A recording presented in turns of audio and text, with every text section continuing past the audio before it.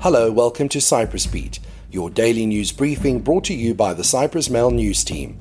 I'm Paul Lambus with the latest news from the island. There is no reason for concern so far regarding the surge in China COVID cases, Health Minister Michalis Hadjibandella said on Monday, as some nations began imposing restrictions on travellers from the Asian country. The ministry is in constant communication with the competent authorities and are closely following the recommendations of the European Centre for Disease Control and Prevention, he said. No decisions were announced following the minister's meeting with the scientific advisors on Monday, as more meetings are scheduled at a European level to assess the situation. This comes as Beijing is ready to lift travel restrictions on the 8th of January. Hadjibandella will meet the team again next week.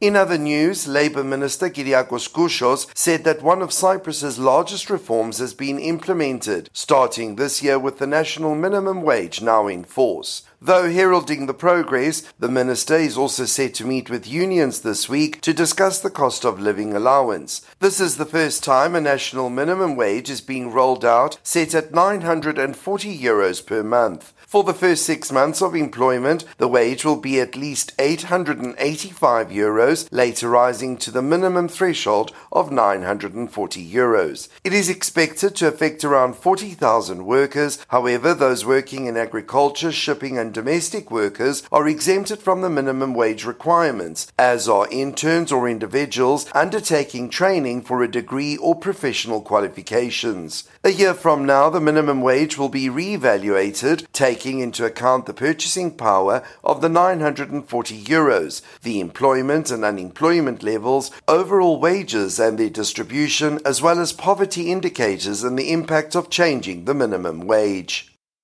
Financial Ombudsman Pavlos Ioannou said that in a scandalous and extremely illegal act, the former cooperative bank overcharged a private loan by over €28,000 in interest rates. Ioannou said his office carried out an investigation after two people filed a complaint with him that their loan was being illegally overcharged with interest and other expenses. The two obtained a loan of 40,000 Cyprus pounds, corresponding to over €68,000 from the former co-op in Maroni. According to Ioannou, the bank had initially implemented the correct interest rate. However, this was followed by a change in both the base and margin interest rates, which has not been deemed legal because there was not enough evidence showing the individuals were informed of the increase in interest rate. On September the 21st, 2017, the bank returned the margin interest rate to the legal level without correcting the previous error. Taking into account the overcharged rates, the loan was effectively paid off in 2018, the Ombudsman noted. Independent presidential candidate Marios Iliadis has pulled out of the running for the country's top post, 14 months after announcing his candidacy. He said he was stepping out of the race for president after failing to secure a consensus between political forces, candidates and members of the public who shared similar goals, fears and concerns. He said, unfortunately, yet again, party interests, ideologies and personal ambitions were placed above the public and national interest.